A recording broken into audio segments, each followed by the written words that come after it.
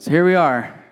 Like 7 months ago, 8 months ago, I talked about how God was leading us to move to a new room just because we couldn't fit in the CAC. And, it takes a while to get this room because it's pretty popular on campus. So we had to wait till November, but here we are. We're here. So let's just give God a clap for everything he's doing with our group. It's been just a great year so far. We're kind of winding down. We still have like a month and a week, but we're getting to that point in the semester. I feel like we're starting to go downhill. It's going to speed up here, and the semester's going to be over. And I just want to look back for a second and just celebrate, because it's been an incredible year for our group. As the Communication Arts Center, we've met in there pretty much since our beginning 6 years ago. We went to a different room for a while. But, we've never filled that room up. And it was really cool this year as God would just fill up our room a few times. And it was cool to see students just packed out in there and just seeing people being uncomfortable to be here, like to sit on the ground so they could be in God's presence. Like, that was cool to see. So I'm thankful for what's happened this year. I'm thankful for our journey in the CAC. But I'm excited to be here, and I think we're going to be here for a while because, first of all, this is like the biggest room we can meet in. So unless we want to go to the Dome, which I'm not saying the Lord can't do it, let's go. But it's so cool for me. Some people might find this discouraging, but for me, I'm really encouraged by looking at these empty seats in the balcony, and some of them just underneath the balcony, because if we filled up this room on a Tuesday night, we'd have to do that 15 times to reach every student on our campus who needs to find a campus ministry home. Because there's 12,000 students, there's about 1,000 of those who are connected to a campus ministry. So we need to fit 11,000 people in here somehow. I don't think it's going to happen in just one service, but maybe God will do 15 services someday. I don't know. But it's cool to look at these seats and just dream about, hey, what could God do? What student may God bring in to this room to encounter him for the first time? So I'm not discouraged. I'm excited about these empty seats, and I'm excited to go and ask students to come and join us on Tuesday night. So I'm challenging you guys, let's start filling this up. Let's go invite people. We have room. I know at the CAC you may not want to invite people because they might just sit on the ground. It's really sweaty in there. It's loud. I get it. But now we're in Lang. You have no excuse. So I pray that you would begin to, keep inviting people. I know you're already inviting people. But before we jump into the message, I want to talk about two things. So the first thing is this thing called the World Mission Summit. So you've been hearing about it from John, but I haven't really explained it that well. We showed a promo video just last week, but it doesn't really tell you that much either, to be honest. It's just like, yeah, Jesus. But anyway, so the World Mission Summit, it's a really cool event. It's where foreign missionaries that our fellowship sends out to the world all come to the World Mission Summit, and they share with you about the foreign mission field, about being on the field. And there's opportunities like this thing it's called a meal with a missionary, where you get to sit down with an actual missionary and talk to them and pick their brain. And there's incredible services or just incredible worship. It's really a phenomenal weekend. I don't really know for sure because I've never been there, but I know it's going to be great because people are saying it's great. So it's about $500 when you get transportation, hotel, they provide your meals, like all that stuff, the cost of the conference. It ends up being around $500, but I just want to challenge you guys, do not let that deter you from going. I don't have $500 to give you, but I believe that where God calls, he provides. So if God really wants you to go, I think he'll just help you get there. And also, if you feel called to foreign missions, you really got to go. There's no excuse. Like you got to go to this event. It's one of the best events in our country for people who are feeling called to foreign missions. And then the second thing I want to talk about is the missions trip. Okay, so there's a trip to Atlanta, which is, I don't know if you've heard of this thing called the Dream Center. They take care of the homeless, prostitutes, things like that. And there's a Dream Center in Atlanta, and it's an opportunity to go over spring break and to just minister to the homeless, to prostitutes, to people in the inner city, and just be the hands and feet of Christ. And it's only $600.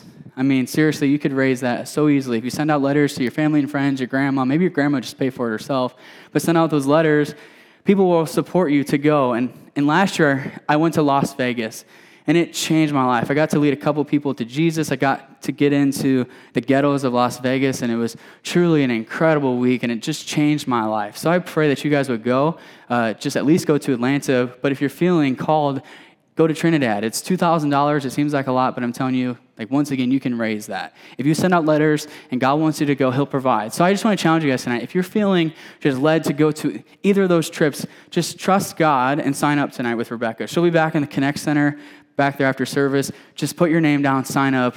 God will provide, I promise. Well, yeah, I'm going to do that. I'm going to promise. And if he doesn't, that stinks. But so anyways, I'm promising though. So, all right, so back to the sermon. We are in our second week of our new sermon series called Unstoppable.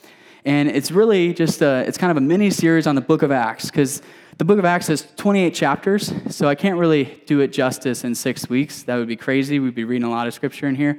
But I'm going to take just six passages that I feel like the Lord wants us to read and study, and we're going to take the rest of the semester to study the book of Acts. And I challenge you to read the book of Acts in your own time at home.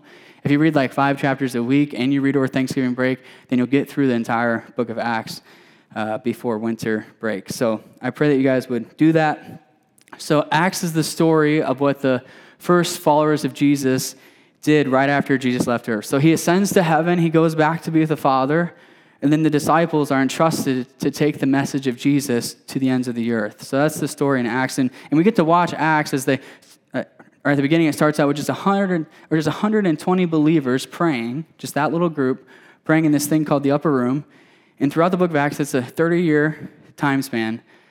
It spreads all throughout the Roman Empire, and there's churches all over the Roman Empire. And then it ends with the Apostle Paul, who's the greatest missionary that the world has ever known, in the heart of the Roman Empire, in the city of Rome. He's actually in prison, but he's preaching the gospel there. So they take it all the way from Jerusalem all the way to the city of Rome. It's really an incredible book. I just encourage you to read it. And the reason I chose this book, especially at this time in the year as we're transitioning to this room, is my prayer is that what happened in the book of Acts as they spread from Jerusalem to Rome could happen here at UNI. My prayer is that the gospel could be taken all the way from the CAC to Lang Auditorium, all the way from Dancer to Shoal. Now that's a long walk. It's a really long walk, I know, especially at night. From Sabin to Schindler. I pray that God could help us to take the gospel to every single student on this campus. Our mission statement is to give all 12,000 students the opportunity to respond to the gospel and become mature followers of Jesus Christ. And Acts is just a blueprint of how you do that. And in Acts 1:8, they give you the key for how to reach your friends. So last week we went through chapter 1, but I'll read this verse for us. We'll put it up on the screen. So Jesus is about to leave, and he says this to the disciples. He says, "But you will receive power when the Holy Spirit has come upon you, and you'll be my witnesses in Jerusalem, in all Judea and Samaria, and to the ends of the earth." So he's saying, if you want to be my witness, if you want to be able to share your faith, then you need the power of the Holy Spirit. You need the power of the Holy Spirit. So tonight we'll see in Acts chapter 2 that this power came through this experience called the baptism in the Holy Spirit. Maybe you don't know what that is. Maybe you're like, what in the world is the baptism in the Holy Spirit? Well, tonight you're going to find out. So tonight, really what we're doing, so be ready, because we're going to study tonight, because I want you to really understand this experience. I don't ever want to just tell you something and say, oh, it's true, and then not show you in the Word. And to show you this experience, it takes a little bit of exploration through the book of Acts. So I'm going to take you through Acts and show you about this incredible experience called the baptism in the Holy Spirit. And for me, I received the baptism in the Holy Spirit to be 5 years ago on October 1st. So just last October 1st. It was 5 years ago from then. And so when I was in high school, I was involved in this charismatic church. I don't know if you know what that means, but Pentecostal, if you know what that means, but a charismatic, Pentecostal, hyped up church. This church, they would speak in tongues during service. Okay, so this thing called tongues, maybe you don't know what that is. I'll explain that tonight too. But these people would get up in service and start blabbering off in these different languages. They would start speaking in tongues. Like, I didn't understand what was happening, and no one explained it to me. So I grew up in this church, and I had no clue what was happening. I'm like, I don't know, I don't know what they were doing. So I'd go home at night and lay in my bed and start blabbering in tongues. Well, I thought it was tongues. It was gibberish. And I would just blabber in that. And I didn't have any clue what I was doing. I knew that I was praying somehow, but I didn't really understand it. And then I came to the University of Northern Iowa, to this campus as a freshman, and I got plugged in with Chi Alpha. And I'm thinking, they probably don't speak in tongues in Chi Alpha. I'm safe here. And little did I know. So I go to fall retreat. And the first night at fall retreat, the Friday night service is always about just getting right with Jesus. Everyone's at the altar crying, confessing their sins. It's a great night. So I'm like, yeah, it's a great night. It was awesome. Then at the bonfire afterwards, we're sitting around, we're talking. We start talking about tongues because, Chi Alpha believes in it. And people are talking about it. They know what it is. And I'm like, I don't really believe in tongues. I don't really believe in that.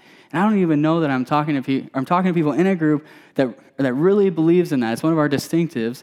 And I'm like talking crap about it, to be honest. I'm like, oh, it's stupid. I'm sitting there being arrogant, being a goober, just talking crap about it. And then the next day, the speaker talks about the baptism of the Holy Spirit and speaking in other tongues. I'm like, shoot, what group am I in? Is this a crazy group?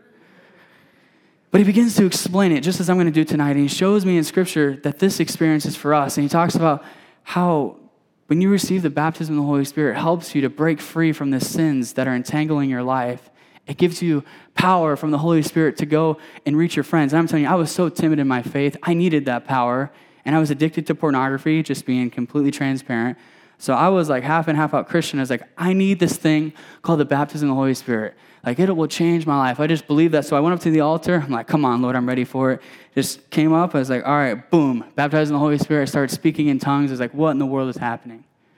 And I spoke in those tongues all day long that day. Like, I went to a concert that night.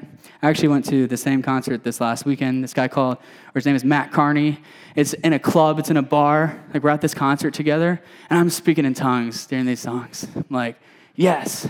Because this language was something that I had never experienced before, and it was beautiful. It was drawing me closer to Jesus. I'm like, I got to pray in this all the time. I got to pray in this whenever I get a chance. So I'd walk through Norrin Hall and be like praying in tongues, and people are like, that dude is so weird. But I just prayed all the time, and it just changed my life. And the addiction to pornography, guys, I looked at pornography every day for 6 years.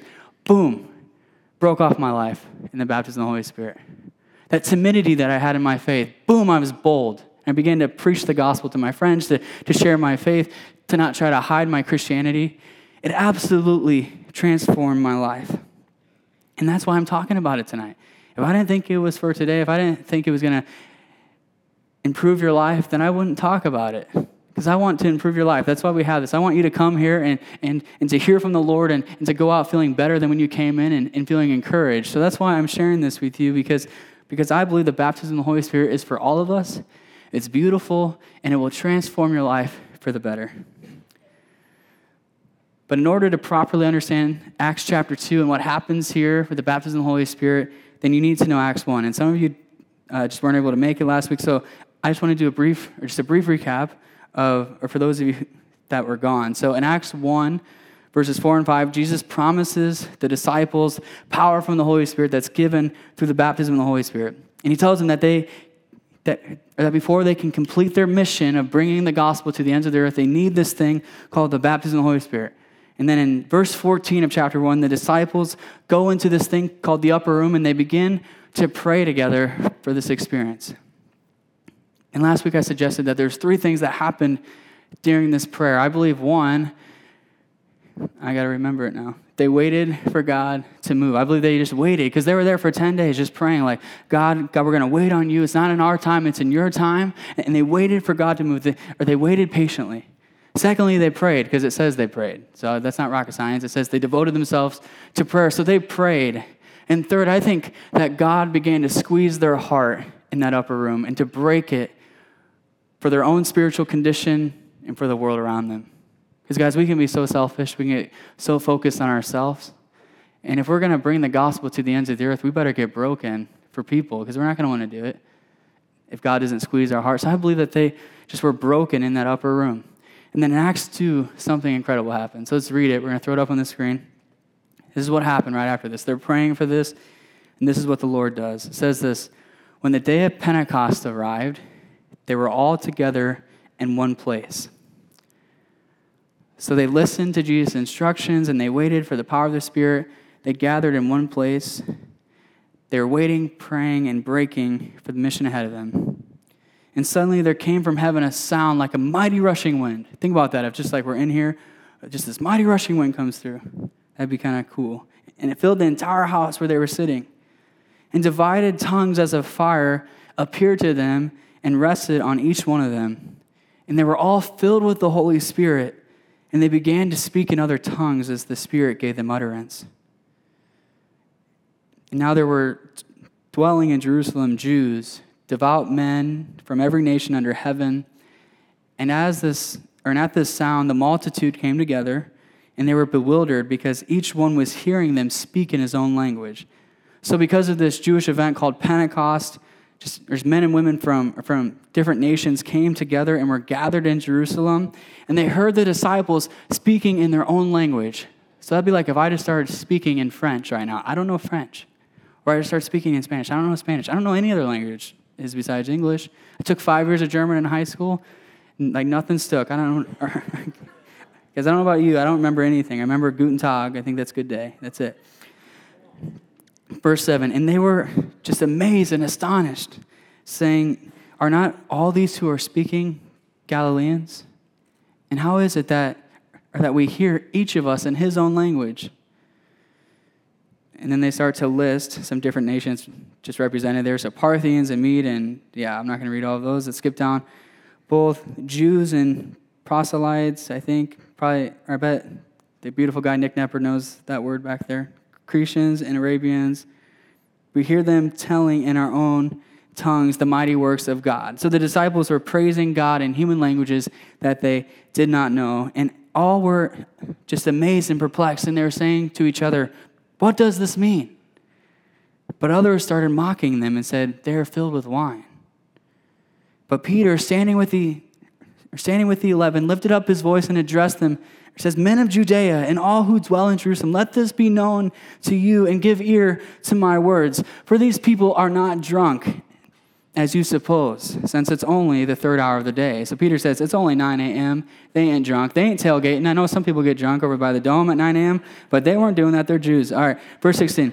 But this is what was uttered through the prophet Joel.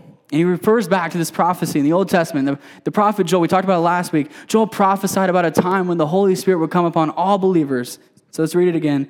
And in the last days it shall be, God declares, that I will pour out my Spirit on all flesh, and your sons and your daughters shall prophesy, and your young men shall see visions, and your old men shall dream dreams.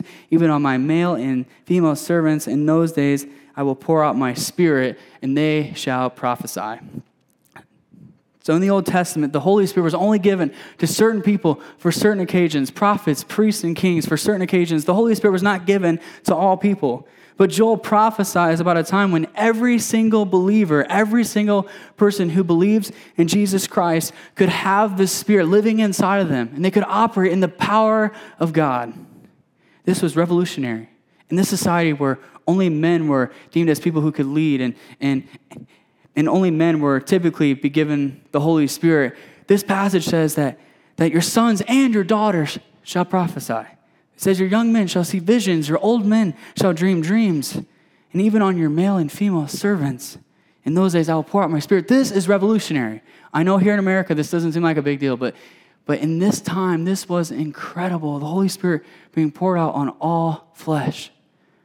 I want to dream dreams. I want to see visions from God. Who wants to see a vision from God? That'd be cool. Kind of scary, but pretty cool. I want to see visions from the Lord. So Peter then goes on and he gets up and he preaches the gospel of Jesus. He preaches about how Jesus died on the cross for their sins and that he rose from the dead on the 3rd day. And the people are just wondering, how in the world could the disciples know my language? And Peter points to Jesus and says, this is happening because of a man who is actually God, who came down from heaven and lived a perfect life. He died on the cross for your sins, and then he rose from the dead, and now he's pouring out his Spirit on all flesh. That's what Peter says. So let's skip down to verse 37. So now when they heard this, they were cut to the heart and said to Peter and the rest of the apostles, brothers, what shall we do? And Peter said to them, repent and be baptized, every one of you, in the name of Jesus Christ for the forgiveness of your sins, and you will receive the gift of the Holy Spirit. For the promise is for you and your children and for all who are far off, everyone whom the Lord our God calls to himself.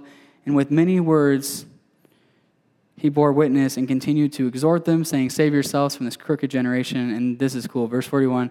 So those who received this word were baptized, and there were added that day about 3,000 souls into the kingdom of God.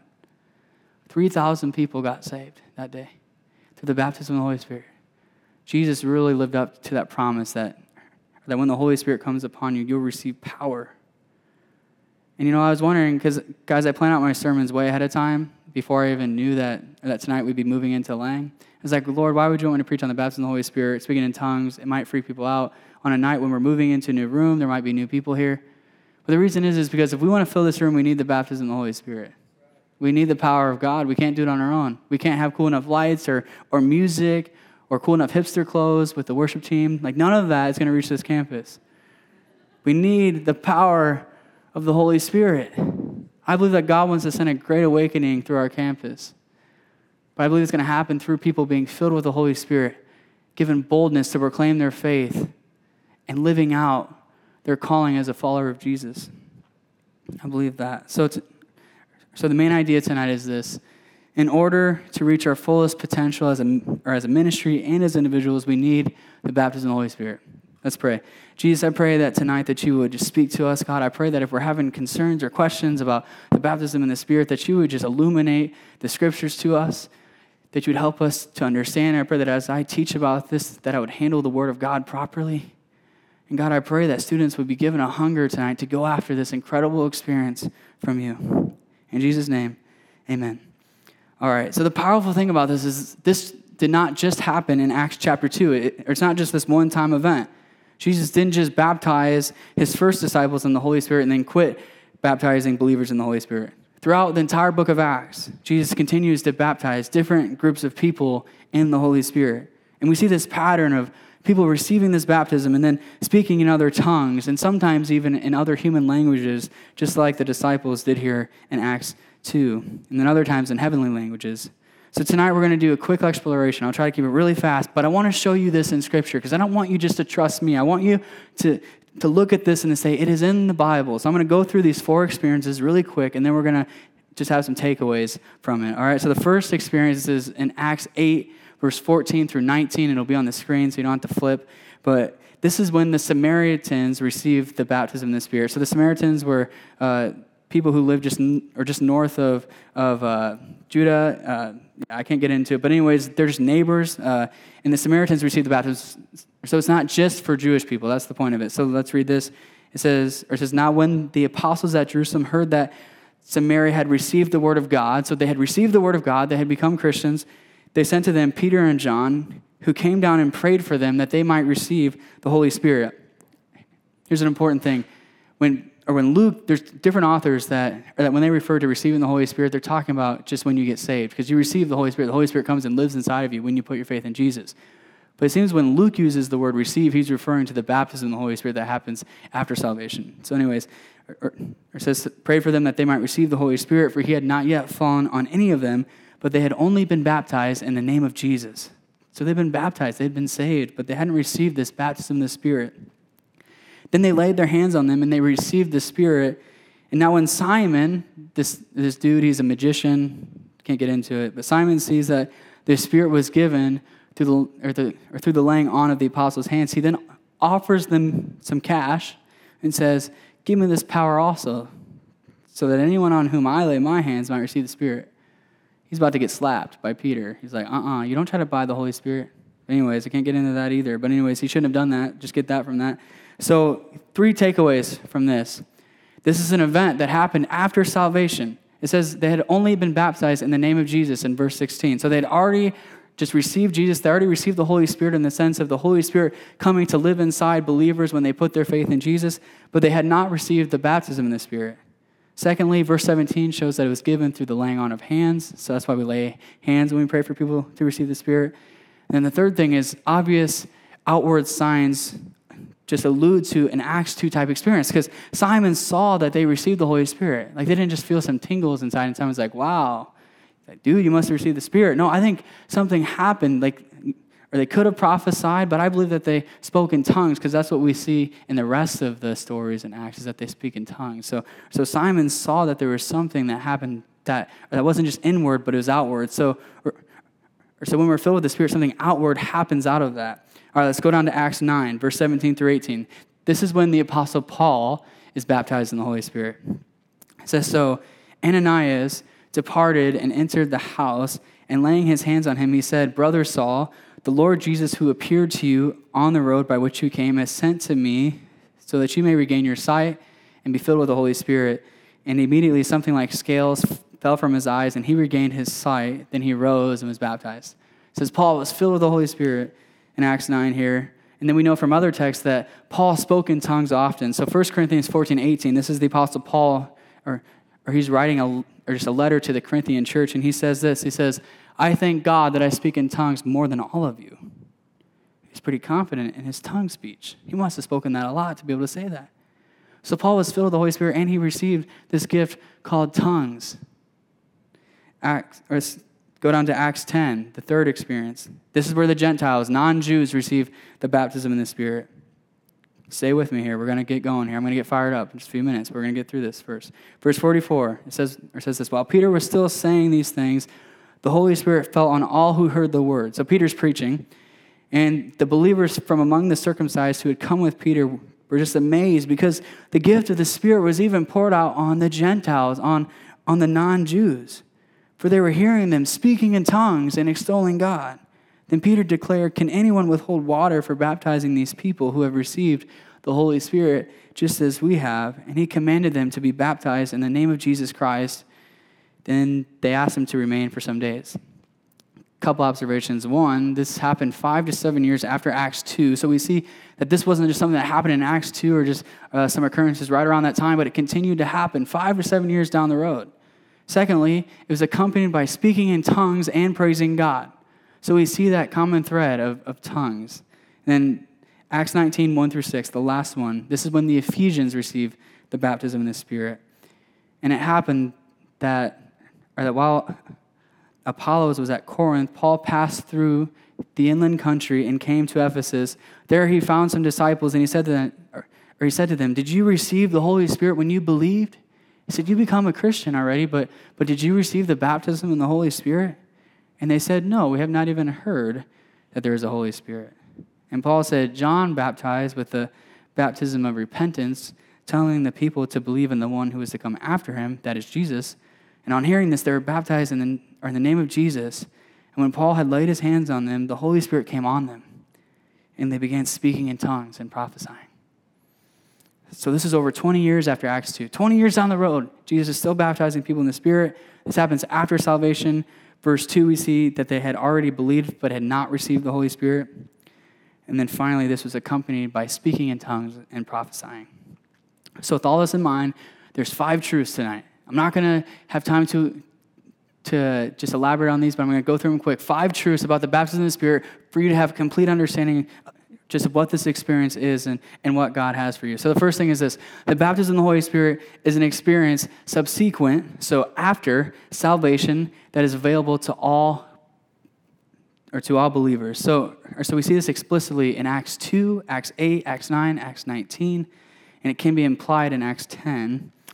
So it's important to understand that the baptism is not the same thing. I'll say it again, not the same thing as the Holy Spirit coming inside a believer at salvation. It's this experience afterwards. It's this overflow experience where the Holy Spirit just overflows your life. And we'll look at that more. But once again, in verse 15, 17, we see this example where they had been baptized in the name of Jesus, but they had not yet had the Holy Spirit fall on them. That's just one example. We saw it in other verses as well. But if you remember last week, I talked about a Coke bottle, okay? So Coke, like you buy a Coke from the vending machine, you're pumped about it. Coca-Cola Classic, come on somebody, you're pumped. There's Coke inside the bottle. It just looks delicious. Okay, just like the Holy Spirit, when you become a Christian, the Holy Spirit comes and lives inside of you, just like the Coke inside the bottle. But if you just want to get cray-cray and start shaking that Coke, you're like, come on, I'm excited about this. If you open that Coke, it's going to overflow. So just like the Holy Spirit, or just like how the Holy Spirit is inside every Christian, but through the baptism, God shakes you up, and then the Holy Spirit begins to overflow from your life. You begin to have more power, just like I had with holiness, and power to share your faith. And we see this idea of an overflow experience in John 7, verse 38 and 39. Jesus says this. He says, whoever believes in me, as the scripture has said, out of his heart will flow rivers of living water. And now this he said about the Spirit, whom those who believed in him were to receive, for as yet the Spirit had not been given yet, because Jesus was not yet glorified. So he says, it will overflow from your heart just like rivers of living water. That's incredible. Guys, I'm telling you, I just believe that there's people in this room Like some of you are just struggling in your faith, if you're honest. You're struggling to get traction. You take 2 steps forward, 3 steps back. You just can't seem to get traction. You can't seem to defeat that sin. I believe that you need the baptism of the Spirit so the Spirit can overflow in your life and take control of every area. I believe that, guys. It's for you. It's for you tonight. Are you seeing the overflow of the Holy Spirit in your life? Are rivers of living water flowing from your life? You have to ask yourself that question. And even if you've been baptized in the Spirit before, it's not just a one-time experience. Maybe you need the baptism or a fresh filling of the Spirit again, if the rivers of living water aren't flowing from your heart anymore. We need this experience. Point 2, the baptism of the Holy Spirit is given when we are truly hungry for more of God. It's important to understand that Jesus is the one who baptizes us in the Spirit, and it happens when we truly want more of him and want to be his witnesses. If we focus on just having this cool experience where we can put a badge on our chest and be like, wow, I received that, then you're probably not going to get the baptism in the Spirit. Jesus ain't going to baptize you. But if you're hungry for more of God, if you're hungry for him to take control of your life, I believe if you come up to the altar on Friday at Heaven Meets Earth, which is where we're going to experience this incredible thing. So come on Friday, please, Crosspoint Church, incredible, Heaven Meets Earth, come. If you come up to the altar hungry for more of God, if you have a genuine heart and a genuine spirit for just more of God, I believe he's just going to baptize you. I believe that. And if he doesn't do it right, then we'll work with you and pray with you, and I believe God will baptize you. I believe that. I believe Friday's going to be incredible. If you're not planning on coming, you better get your butt there. Fisher, you better be there. I'm just kidding. I know he'll be there. All right. So, and then in Luke 3:16, we see this. It says, so this is the first talk of the baptism in the Spirit in the Gospel of Luke. John says, I baptize with water, but he who is mightier than I is coming, the strap of whose sandals I am not worthy to untie, and he will baptize you with the Holy Spirit and with fire. I want to get baptized in fire. That sounds cool, first of all. Second of all, it's awesome. So the same thing, cool and awesome. Get baptized with the Holy Spirit and fire, and notice that Jesus is the one that does it. So when you come up to the altar on Friday, I pray that you would come hungry for more of Jesus, not for just some spiritual experience. Don't come for your next fix of spirituality, but I pray that you'd be hungry for more of Jesus in your life, because he's the one who baptizes you. It's got to be about Jesus. I pray that you'd come hungry for that on Friday. And last week we talked about Acts 1:14, and I talked about this already, but how they came together and they waited for God. They just got on their knees and waited for God. They just said, God, whatever you want. God, whatever you want. And they prayed. They devoted themselves to prayer, and God squeezed their heart, and they were broken for the world around them. They were broken for the Jewish world around them and the Gentiles. They were just broken to go out and reach their friends. And I believe, as I talked about last week, that that's the posture we have to have if we want to receive the power of the Spirit. If we want to see a move of God at you and I, we got to be hungry. We got to be broken. We got to wait on God. We got to pray. And I believe God will give us more of the Spirit if we do that. So I'm telling you, between now and Friday, you better start getting broken. You better start praying. You better start waiting on God. Let's get ready. Seriously, I believe that when God, or just when a group of people get hungry like that on this campus, when you have all these other things to worry about, when people get broken for the world around them, God will do mighty things in our midst.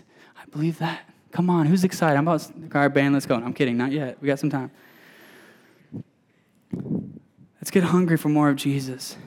The third thing is this: the baptism in the Spirit empowers us for witness. So last week, our key verse, Acts 1:8. Let's read it again. But you'll receive power when the Holy Spirit has come upon you, and you'll be my witnesses in Jerusalem and in all Judea and Samaria and to the ends of the earth. So Jesus says, I'm going to baptize you. And why am I going to baptize you? To receive power to be witnesses. It's not about some spiritual experience. It's not about getting the butterflies in your stomach. It's about having power. I want power. Because guys, being honest with you, without the Holy Spirit, without Jesus, I really stink. I'm really scared. I really care way too much what people think about me. Even with the Holy Spirit, I care too much what people think about me. And I need whatever God has for me to help me get out of that. I need his power. I need his strength. And then notice in Acts 2, right after Peter is baptized, that he gets up and he preaches. And Peter was a chicken, all right? We'll talk about that in a little bit. Peter was just, oh my gosh, a messed up dude. But he gets baptized in the Spirit, and he gets up. He just jumps up on this thing right here. I'm not going to do it because my pants are kind of tight. But he jumps up on that, and he preaches. Peter was never preaching before. He was scared. Peter gets up and starts preaching. and 3,000 people get saved. You probably preached the best sermon that the world has ever known. 3,000 people get saved. If we hope to fully experience the baptism, or if we hope to fully just to use the baptism for the world around us, then we need to be focused on what it's for, which is to reach our friends. Baptism gives power. So the baptism is given to us so we can be empowered to reach our friends. It's not about becoming a superior Christian or getting to the next level of Christianity. No, there's no levels. It's not about that. It's about becoming a better you and receiving power for witness, which leads me to my fourth point. The baptism of the Holy Spirit does not make you a superior Christian. So if you're thinking, wow, I really stink, I haven't been baptized, that's stupid, first of all. I'm not going to tell you why. No, I'll tell you why in a little bit. But that's stupid to think that way because God has gifted each person with different things. Each person's at a different place in their journey, and we don't compare ourselves to the person next to us. Okay? And if you've received the baptism and you think you're more spiritual than the guy next to you who doesn't believe in the baptism, that's stupid too. Because God has given you guys different gifts, different callings. He's doing a different thing in each of your lives at this moment, and it's not your job to compare yourself to the person next to you. That's not the point of the baptism of the Holy Spirit. We all have different gifts. We're all just wired for different purposes. Some of you have this gift to evangelize, to share your faith with your friends, and you'll lead many people to Jesus with or without the baptism. I believe that. Some of you have that gift that's given from God. And some of you have different gifts. You have gifts that are more quiet, things like administration, or things like helping others or being generous. And God's calling you to lead a quiet, godly life. And you may not lead as many people to Jesus as the person with the gift of evangelism. So it's pointless to compare ourselves to each other. We can't do that. But what the baptism does is it kind of enhances and maximizes the gifts that God has given you. So if you have the gift of evangelism, you're going to be a better evangelist. And all of us are going to be better evangelists because it gives us power. But that's what it does. It maximizes our gifts. It maximizes our potential. It's not meant to compare ourselves to each other. Billy Graham, he's probably going to go out and reach more people than you ever will. And he didn't believe in the baptism. But he had this powerful gift of evangelism that God gave him. And he was able to operate in that without the baptism. But if he would have been baptized, I'm telling you, the whole country would have been saved. I believe that. Billy was incredible. So we can't compare ourselves to each other. So like I said with Peter became a better Peter. He didn't become better than Paul necessarily, but just before this experience in Acts 2, Peter had denied Jesus 3 times before Jesus was crucified.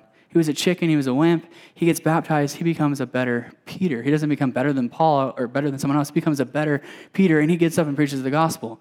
So I believe that that's what God wants to do in your life, to transform you into a better version of yourself. I believe that.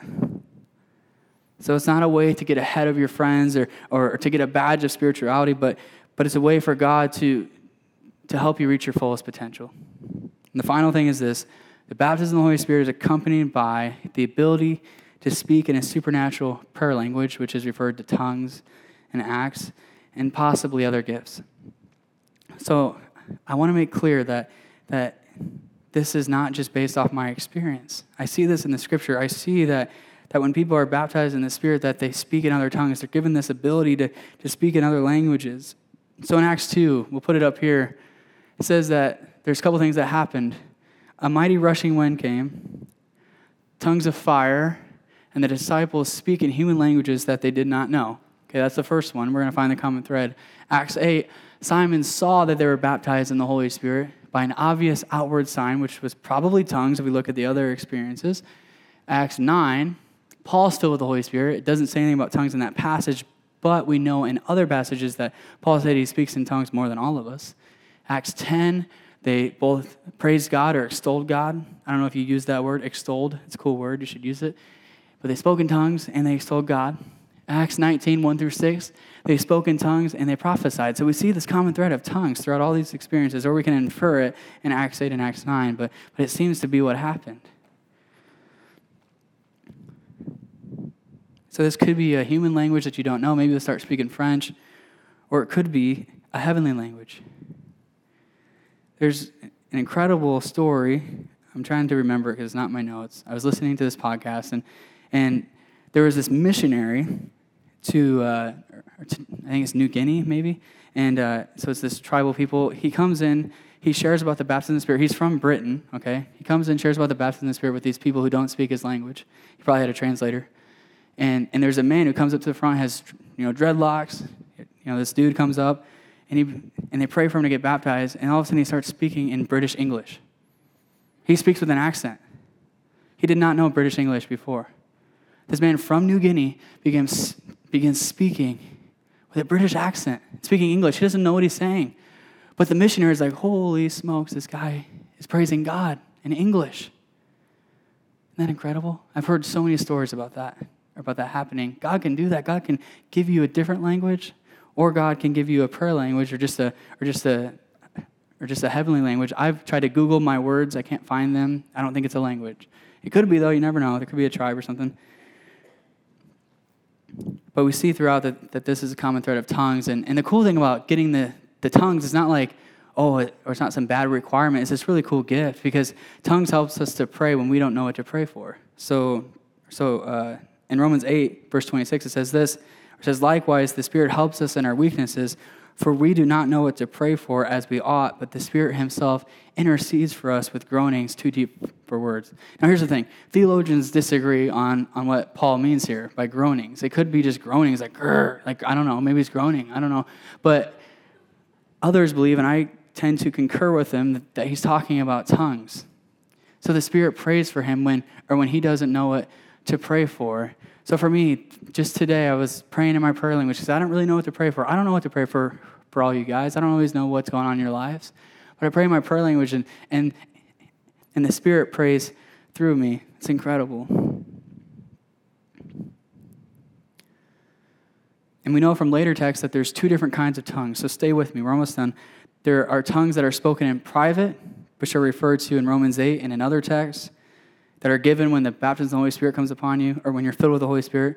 Then there's this other thing called the gift of public tongues, and it's meant to be used publicly in church. Like if someone stood up right now and started speaking in tongues.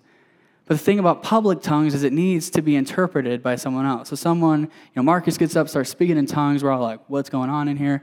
And then Ashley interprets it. She says, this is what Marcus is saying. And both of them are given this through the Holy Spirit. So there's private tongues that you pray in your own time. You should not pray those in front of people. I shouldn't get in here right now, well, I can do it in this mic, I guess, and start praying in my tongues. I shouldn't do that. The Bible says, do not pray in your tongue in front of people. No one understands what you're saying.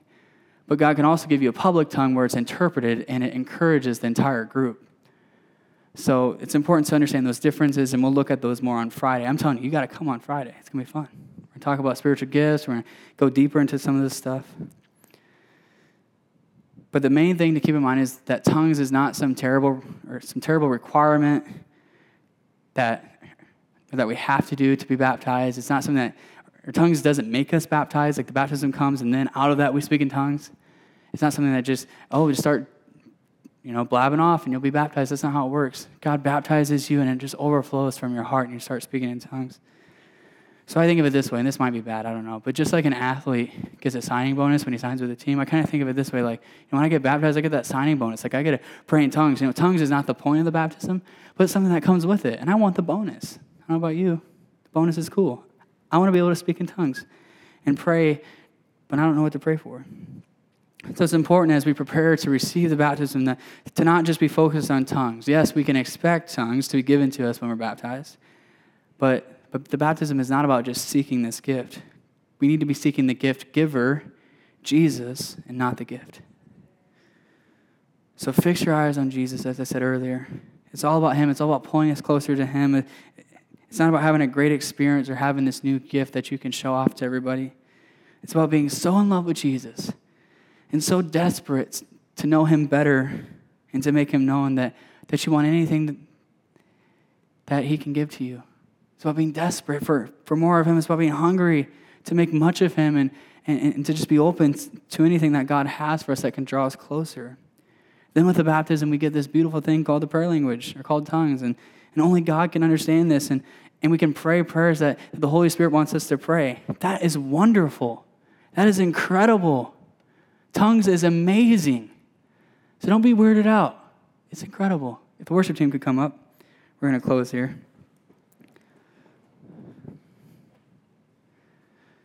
The main idea tonight, again, is in order to reach our fullest potential as a ministry and as individuals, we need the baptism in the Holy Spirit.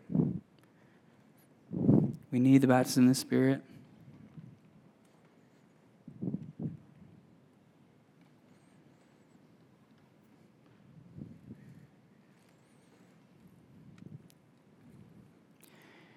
Each of you in this room are at different places in your journey. I said that earlier. Each of you are at a different spot.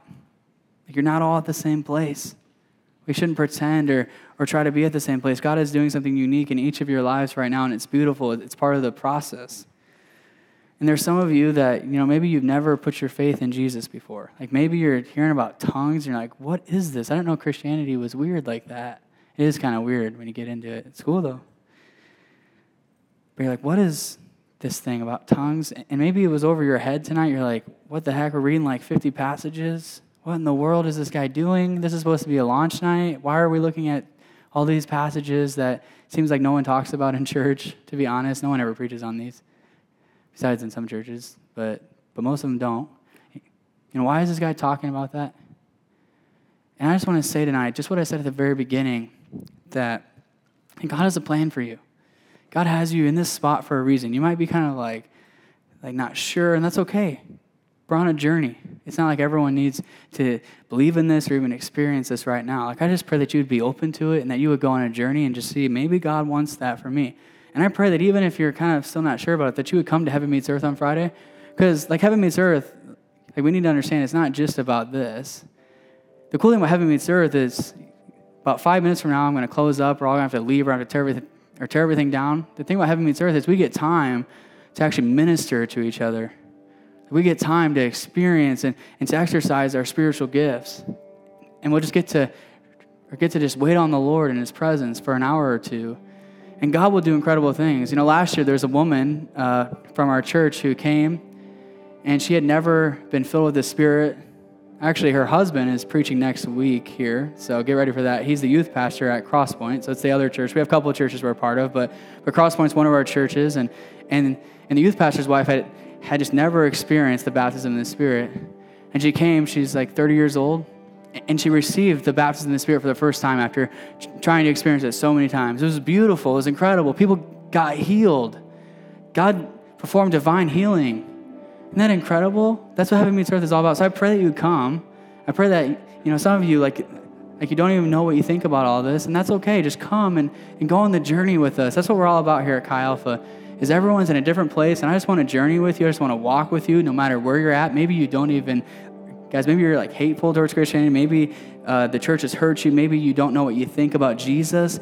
I want to walk with you. Maybe you are just the most fired up dude in the world, and you want to go, save everyone on campus. I'll walk with you, although it might be hard to keep up with you, but I'll walk with you.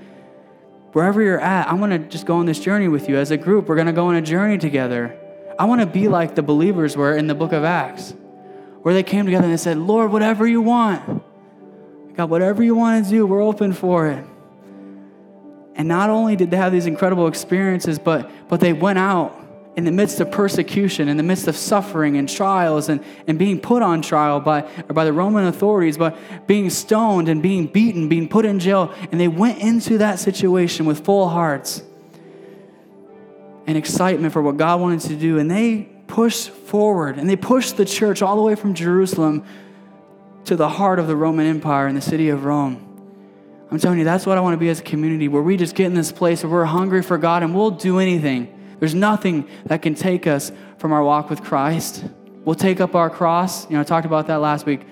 We'll deny ourselves. We'll take up our cross and follow Jesus, just no matter what He asks us to do. We're not jumping off this train. I pray that God will call us to be that community. And I believe that as we do this, as we're open to the things of God, as we press forward in the midst of persecution or suffering or trials, that God will fill this space. I believe that with everything I have. It may not happen next week. It may happen 20 years from now. I don't know. But God's going to do it. So let's stay faithful and let's pursue Jesus and whatever He has for us. And maybe you have once tried to receive the baptism, and I tell you tonight, go for it again. Matt McClellan, he's our worship director. I got to experience this beautiful experience with him where he had pursued the baptism many times. And then during my sophomore year at Fall Retreat, He had been hurt by people who tried to pray with him for the baptism, had really tough experiences. And then during our sophomore year, he came up and said, Lord, I'll go for it one more time. And boom, he was baptized. And it was beautiful. He just wept at the altar before the Lord. I believe that can happen for some of you. And then there's others of you, those kids that grew up in church, specifically in our kind of church that believes in this, and you went to camp and you got baptized in the Spirit and you spoke in tongues when you were 7 years old and you thought you achieved all the spirituality that God has for you, and you stopped pursuing Him and you stopped chasing after Him. I'm saying tonight that you need to get on your knees before the Lord and you need to start pursuing anything He has for you. I don't care if you spoke in tongues when you're 7. I don't care if you spoke in tongues at Fall Retreat. Guys, this is a daily walk with the Lord. It's not just one-time experience of being baptized. It's being filled with the Holy Spirit. And in Ephesians 5, Paul exhorts the church. He says, keep on being filled with the Spirit. That's what I want to be as a group. That's what I want us to be. So if you guys could stand with me.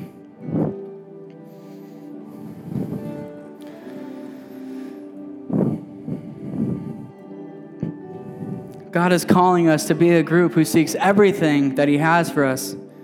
Can we make a commitment tonight to pursue whatever the Lord has for us, to be open for whatever God wants to do in our day? Can we make a commitment to be so hungry for Jesus that God begins to transform us very deeply, and then He begins to spread us out to our friends, that God does something deep inside of us, and then we begin to spill out to our friends? Can we commit to that, to being hungry for God and for seeing impossible things happen around us and believing that God can do the impossible here at Unite? Can we be that group? And the last question for you is, can we make a commitment to ask God to bring heaven down to earth here at Unite? I want to see heaven and earth collide. That's what I want to see. That's the whole heart of Heaven Meets Earth. I'm praying that God could just bring a little bit of heaven in the midst of the trials, in the midst of the struggles of 2016. It can be a tough year. It is a tough year. In the midst of that God could bring heaven to you and I. Can we make a commitment to doing whatever we have to do to make that happen? Friday night, we're going to ask the Lord to invade our service for heaven to come down, and I pray that you'd be there. I pray that you would come. So you guys would close your eyes and bow your heads all across this room. I have 2 questions for you tonight. The first thing is this. If you're not living right, if you're not in relationship with Jesus, if you're honest, you're not really walking in the Christian faith, maybe you never have walked with Jesus, maybe you never followed Jesus, or maybe you did in the past, but then you kind of fell off the path. And tonight you want to jump back on the path and go on the journey with us as a group. If you want to put your faith in Jesus, I just want to challenge you right now just to lift up your hand. Right now, I see that hand. I see that hand. Is there anyone else? I see that hand. See that hand? Tons of hands going up in this room. All right, you can put your hands down. I'm just going to pray a simple prayer of repentance and just to ask Jesus to save us. And I just want you to pray it in your heart. Pray it in your own words. You don't have to have any fancy words. Just ask Jesus to forgive you of your sins and to give you a fresh start. So God, we love you so much. We thank you for what you're doing here. We thank you for the 4 people who raised their hand to put their faith in you. And God, tonight I pray that there would be a transaction that happens. God, I pray that you would take our filthy rags and replace it with your righteousness and your purity. God, I pray that you'd give us a fresh start. I pray that you'd save us from our sins. Lord, we thank you that you died on the cross for us. We thank you that you rose from the dead and you defeated death, sin, hell, and the grave. In Jesus' name, amen. All right, and the second group of us, keep your heads bowed, keep your eyes closed. If you're in this room and you just want more of the Holy Spirit, you don't know what that looks like. Maybe it's the baptism, maybe it's something else. But if you want more of God in your life, can you just raise your hands to heaven? All the hands are going up in this room. Just put your hands up and actually raise both hands to heaven, please. And we're going to sing this song. We can jump back into King of My Heart. And I want this to be your prayer throughout this song. I want you to pray in your own heart that God would make himself the king of your heart and that the Holy Spirit would have his way. So let's sing that song.